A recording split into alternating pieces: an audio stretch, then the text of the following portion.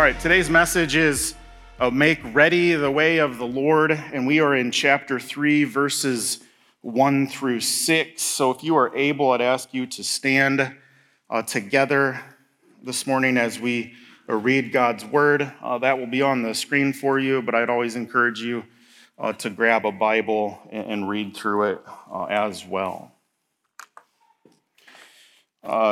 Luke chapter 3, verse 1. Now in the 15th year of the reign of Tiberius Caesar, when Pontius Pilate was governor of Judea, and Herod was tetrarch of Galilee, and his brother Philip was tetrarch of the region of Iturea and Trachonitis, and Lysanias was tetrarch of Abilene, during the high priesthood of Annas and Caiaphas, the word of God came to John, the son of Zechariah, in the wilderness. And he came into all the district around Jordan, preaching a baptism of repentance for the forgiveness of sins, as it is written in the book of the words of Isaiah the prophet, the voice of one crying in the wilderness, make ready the way of the Lord, make his paths straight. Every ravine will be filled, and every mountain and hill will be brought low. The crooked will be straight, and the rough roads smooth. And all flesh will see the salvation of God. You may be seated.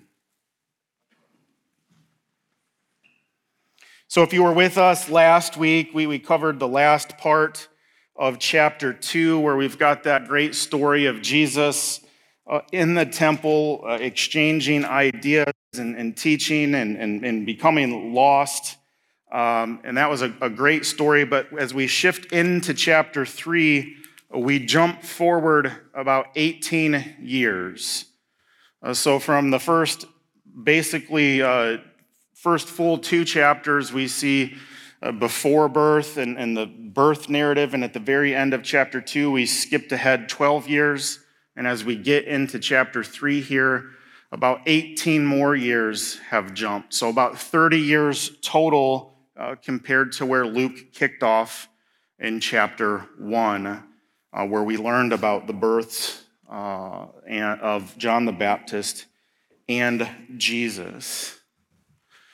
Just again, for context, I've shown parts of these in various messages. For me, it helps anchor the setting of the story. Where are we? What are we talking about? On the left there, this would have been where we see the world.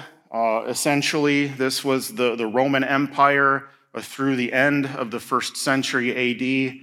And then on the right there, you see this zoomed in portion of the predominant area that we see take place in the Gospels or in the ministry of Jesus. You might see this is a little bit different version than I've shown the last couple weeks, where I showed the trail that they would have taken from Nazareth to Jerusalem and Bethlehem. But you'll see Philip, Antipas, Archelaus. Again, those are names that we referenced here. But you can see the Sea of Galilee at the top, the Dead Sea at the bottom, the Jordan River that runs to it, and various. And this shows a little bit of the elevation as well. Zoomed in a little bit more. Don't pay too much attention to the labels that are there, but look at the area that is outlined. This would have been what was considered the Judean wilderness, the topic that we're talking about today, as well as the same general area when we get to the temptation of Jesus when he went to the wilderness. This would have been the area in which he was located. I got a few more pictures and a point a little bit later on for that as well. Several points in these 6 verses. The first one is that this is anchored in history. This is anchored in history. So as a whole, verses 1 through 6 set the stage for John the Baptist's prophetic call. And we see sort of what we might refer to as this A-list of earthly powers, right? We get an emperor, a governor, 3 tetrarchs, and then we get 2 high priests.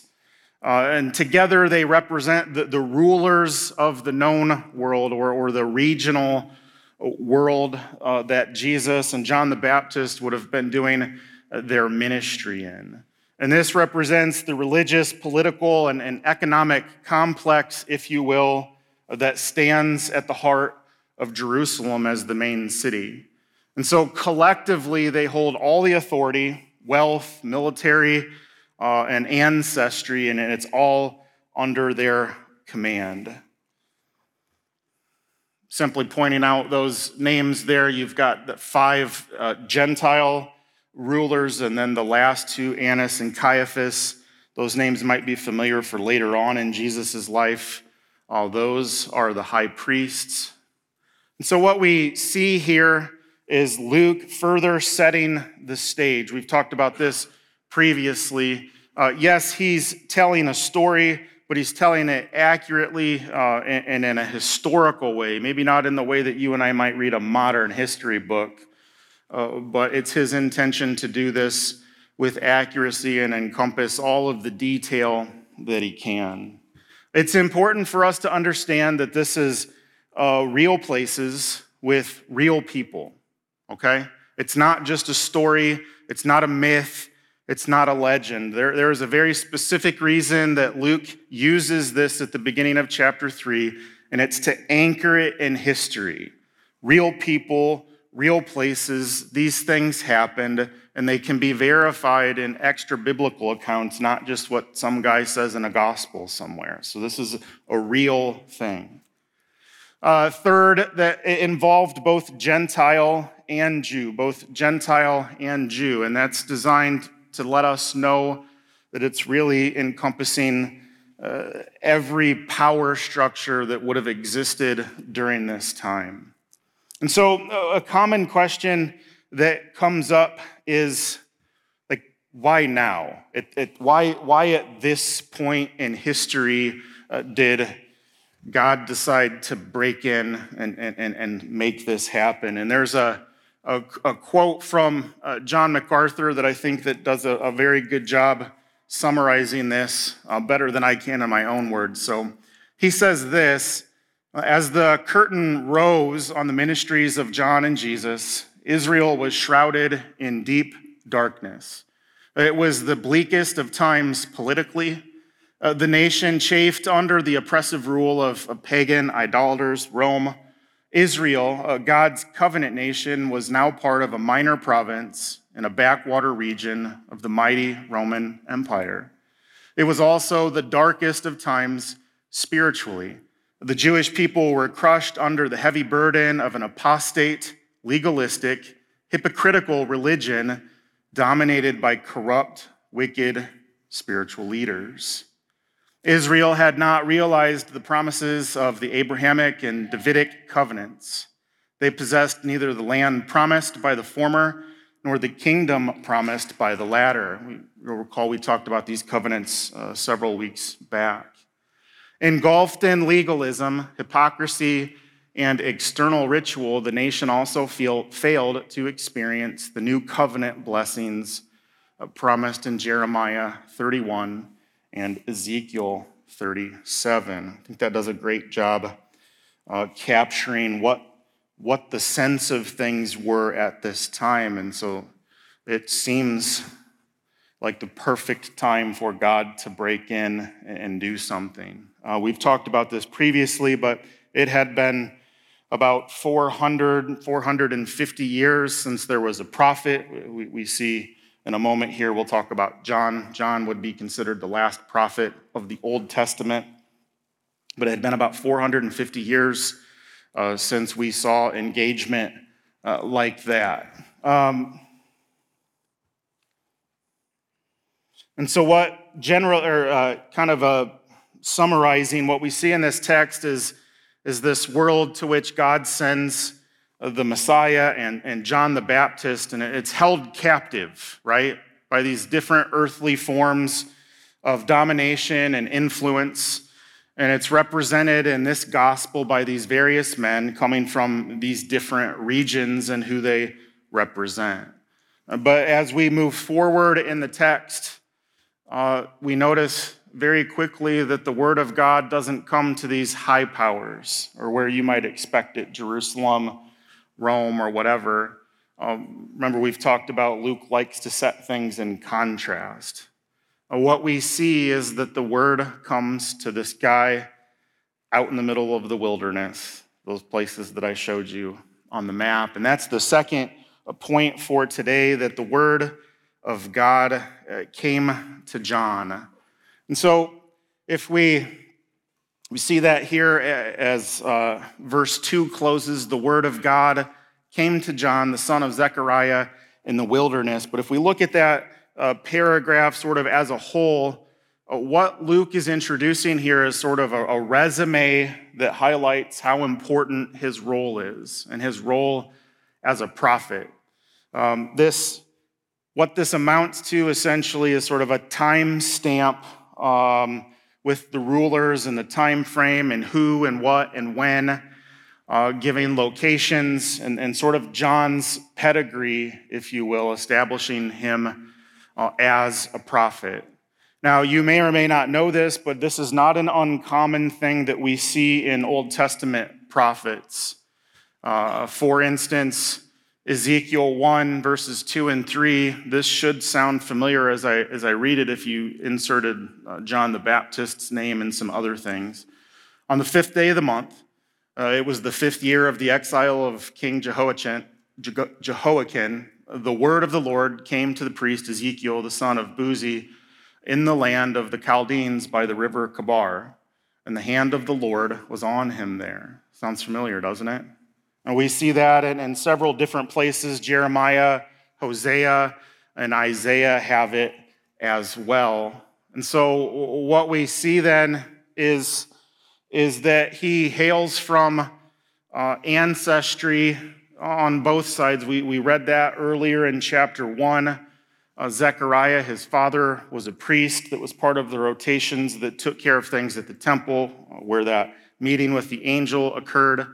And his mother, Elizabeth, descended from the line of priests with Aaron, so going all the way back to the beginning of the priesthood in the Old Testament.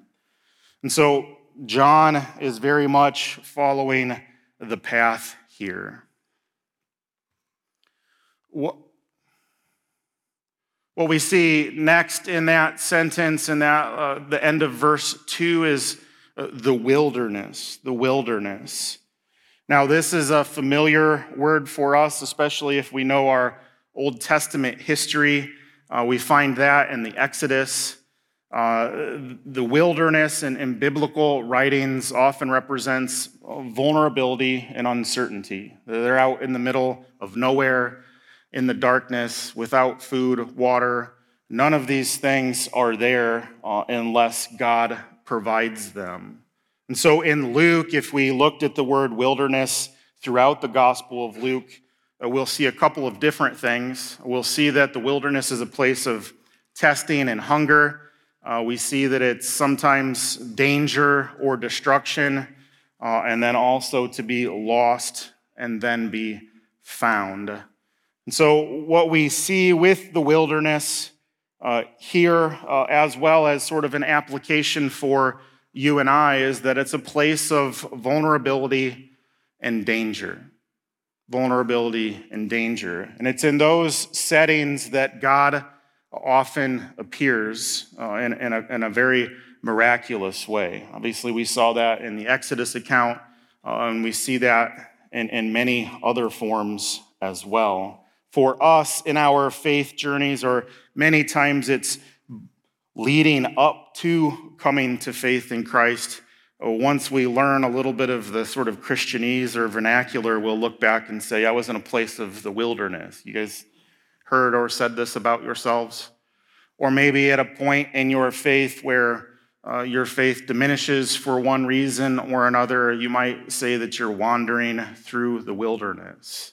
Same sort of concept here. You're in a place of isolation, a place of darkness. And this, for John the Baptist, the isolation was an important part. If we go back to the beginning where it's talking about all of these fancy people, by John's isolation, he wasn't impacted or affected by the happenings in Jerusalem or the greater Roman Empire. So this wasn't impacting him. Go back to the first things that we talked about, where I talked about the syncretism. This was pervasive in this time as well, these multiple religions coming in and infecting what was there, what was supposed to be right and true. And because of John's isolation, because of John's time in the wilderness, he was removed and really saved from that. And so he's growing up in the Word, right and true. And of course, for those of you that were with us earlier, we know that the Holy Spirit has been on him since he was in the womb. A couple pictures. You may or may not be familiar with what this looks like. I think I have 3 or 4 pictures in here of the Judean wilderness. We see the word desert, and I think that we probably think of like, I don't know, what, the rolling sand and stuff like that. That's not what this area is like. It's so when you hear they went up from Galilee to Jerusalem, these are the kinds of areas and places that they're traversing. When we read the story about the Good Samaritan, it's not hard to picture being in a ravine like this with nowhere to turn, where bad things can happen. And so these are pictures of what the Judean wilderness would have looked like. We close there in that verse with the Word of God, the Word of God. Now, I think what we're most familiar with, especially if we know our New Testament well, is the word logos. When we see word, Jesus is the logos, the Word of God. That's not the word that's used here in this verse. Rather, it's the word rema, and that means not the literal Word of God, like we see it in most other places Paul would use, and of course Jesus. This word is used as a call to John's prophetic ministry, okay? A call to John's prophetic ministry. This is the Word of God, like all the other Old Testament prophets. The Word of God came to John, and he is the last Old Testament prophet. Just a couple things about this. It's not uncommon for us to hear people say, even pastors say, that I got a word from God.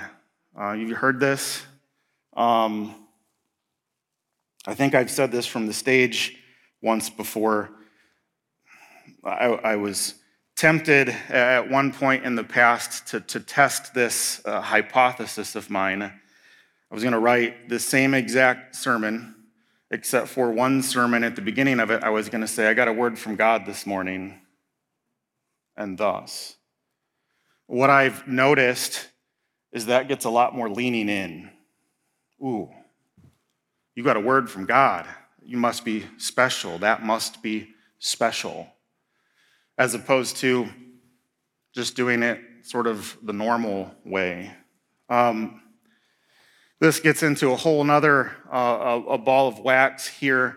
I don't personally believe, nor will you hear me teach from the stage, that we're still actively getting prophetic words from God today. If I want to hear God speak,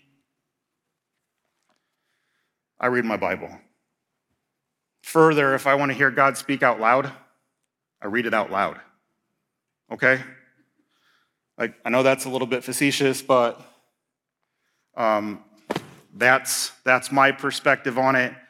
So this is a special thing with a special person that was anointed by God and the call of God to be the last prophet of the Old Testament. Of course, this is making ready the way of the Lord, making ready the way of the Lord. This is the whole purpose of John's prophetic calling.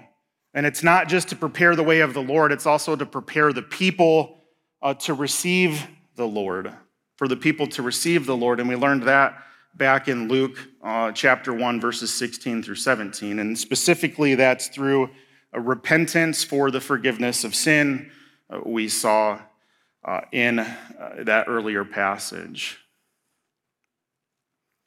Here's this passage that we're talking about. And he came into the district all around the Jordan. So remember that area that I showed you with the Jordan River sort of flanking its east side, preaching a baptism of repentance for the forgiveness of sins, as it is written in the book of the words of Isaiah the prophet. And for those of you that are regular, you're going to know this, but for those that aren't, the capitalized letters here coincide with the Bibles that we have in our seats. Anytime we see capitalized letter, it's a direct quote from the Old Testament. This particular quote comes from Isaiah 40. The voice of one crying in the wilderness, make ready the way of the Lord, make his paths straight. And so we see John the Baptist is this voice crying in the wilderness. Every ravine will be filled, and every mountain and hill will be brought low. The crooked will be straight, and the rough roads smooth. And all flesh will see the salvation of God. A couple points here. As I said, that is a direct quote from Isaiah 40, if you want to go look at that. A second thing, this for Luke's audience, and we see this happen over and over and over through Jesus' ministry. This would have been what we would call nowadays a trigger warning for modern or Jews back then, for specifically here for two reasons. John's use of the word baptism, and then at the end of the passage, all flesh. Baptism was something that existed in Old Testament Judaism, and really it existed in a similar form and fashion in which we would hold to it today, but their purpose for baptism was for Gentiles that were converting to Judaism, okay? And they said that those Gentiles were unclean, and so two primary things needed to happen. One, they needed to be circumcised, which was a sign of the covenant, and two, they needed to be baptized or made clean. And so in the Jordan or other places, just like we would do, they would literally dunk them and wash them clean. Now, the trigger part here for the Jews of this time would have been the fact that baptism was only for Gentiles, not for Jews. And so to be hearing this as a Jew in this time frame that, hey, even though you're part of the covenant, that's not good enough, you need to be baptized, was basically saying you're the same as a Gentile. Okay? Now, we might not think much of that 2,000 years later, but that would have been absolutely appalling to Jews at that time. They were different and distinct and separate from the Gentiles. And so that's further carried on as we get to the end of the passage and we see that all flesh will receive the salvation of the Lord. Again, it's not just pointing out or picking out the Jews as the set-apart nation. It's encompassing the Gentiles as well, that salvation is available for all. There you see there the baptism and then the all flesh.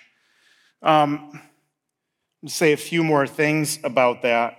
As we talked about a little bit already, the truth is that Israel at this time was religiously bankrupt, and they desperately needed this call from John to repentance.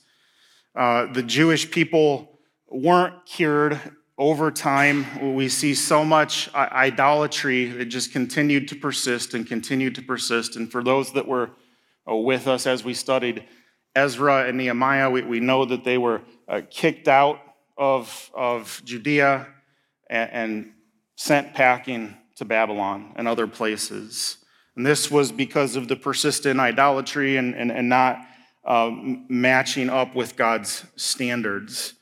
And so over time, as they were away, the idolatry went down, but then there's this weird legalism thing that started to persist and become part of their new religion, this legalism. So they could gain a right relationship with God by essentially saying we're going to do it with our own efforts. If I hit these standards consistently, if I do these things. What we see, though, in the New Testament, Jesus responds to this as well, is that this is Paul in Romans 2. He is not a Jew who is one outwardly, nor is circumcision that which is outward in the flesh, but he is a Jew who is one inwardly, and circumcision is that which is of the heart, by the Spirit, not by the letter, and his praise is not from men, but from God. And so what we see with the Jews at the time is this legalism crept in, and 600 plus little rules and laws that they had to follow, and if they did all of those things right, they were good.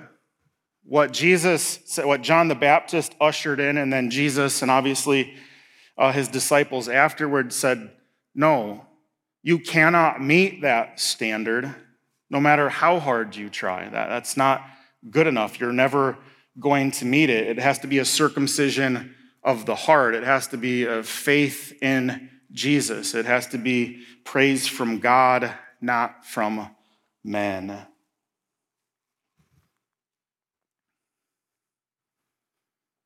As we finish the passage here, we see this repent and see the salvation of God. Repent and see the salvation of God. Now, as we get into the passage next week, we're going to talk much more about repentance. John gets pretty direct here. But for today, I just want to consider repentance inside this quote from Isaiah 40. Now, in this original context, Isaiah 40, this is verses 3 through 5 that's being quoted. This refers to the return from exile in Babylon, so that time frame that we studied in Ezra and Nehemiah. The physical way, the road, that journey was a rough one. Those pictures that I showed you, that extends even further to the east where Babylon would be.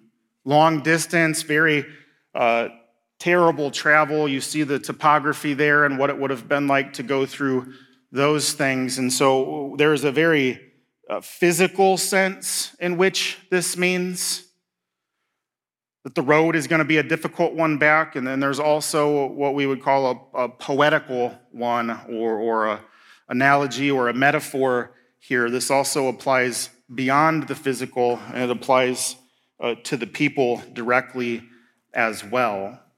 You see, the people would have been challenged during this time of exile, and now they were returning home. And God had promised all along that he was going to make their paths straight, that he was going to make their paths smooth.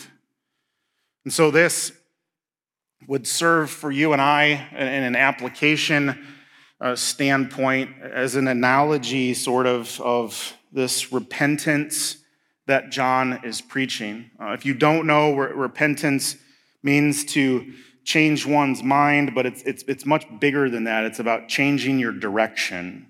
So it's saying, if I'm going this way, and whatever sinful action or whatever, it means to literally do an about face, which I used to be able to do. I can't do that anymore. I need to do drill. And turn and go the other way. That's what repentance means. It doesn't mean, I shouldn't do that, or, that's not good for me. It's a literal turning from that thing and going in the other way. Other places in the New Testament would tell us to flee from it, right? And so the picture here is about, it's an extension from the physical, but also for us, for them, about a sinful heart, and how repentance brings light to the deep and the dark, those valleys, right? Dark things of the heart. It's pictured by those ravines. It's talking metaphorically about the humbling of our pride, letting those things go, and God smoothing those things out. For us, we've been in a place like that at some point in our faith life. That might be a recent thing for you. That might be a long time ago thing for you. That might have come before you came to faith. That might have come sometime during your time of faith. That God would make our paths, every ravine will be filled, and every mountain and hill will be brought low. The crooked will be made straight, and the rough roads smooth. Who's doing the work there? God's doing the work, right? And what's the requirement on our end? Repent, right? What we're doing is acknowledging that we're in the ravine. What we're doing is we're acknowledging that we're in the darkness. What we're doing is recognizing and acknowledging that this isn't working.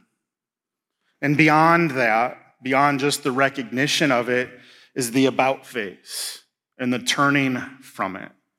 As we do those things, God makes this path straight. He fills in these ravines. He's doing that. This is what John is calling the people to. This is what Isaiah was calling the people to as they returned from exile, to stay right and true with God, to repent of their wrongdoing, to not fall back into the traps that got them there to begin with. And I think that's something that we should consider as we sit here today. What are those paths that stand in our way?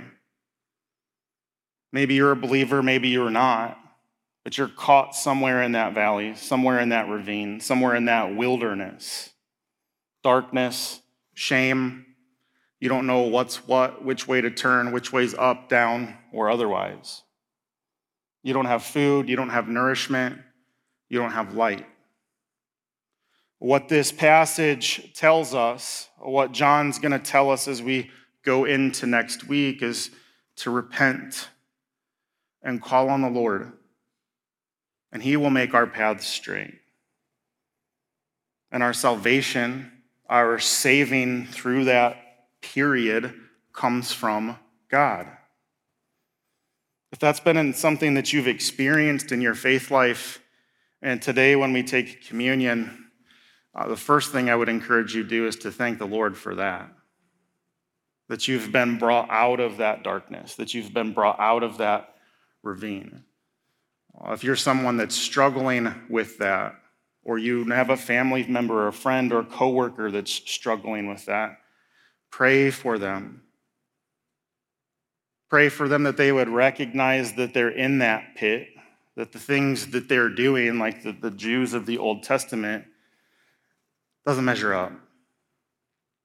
That the one that they need to call on is the Lord. That's the only one that they can call on, and repent and make Him Lord of their life, and He will make their paths straight.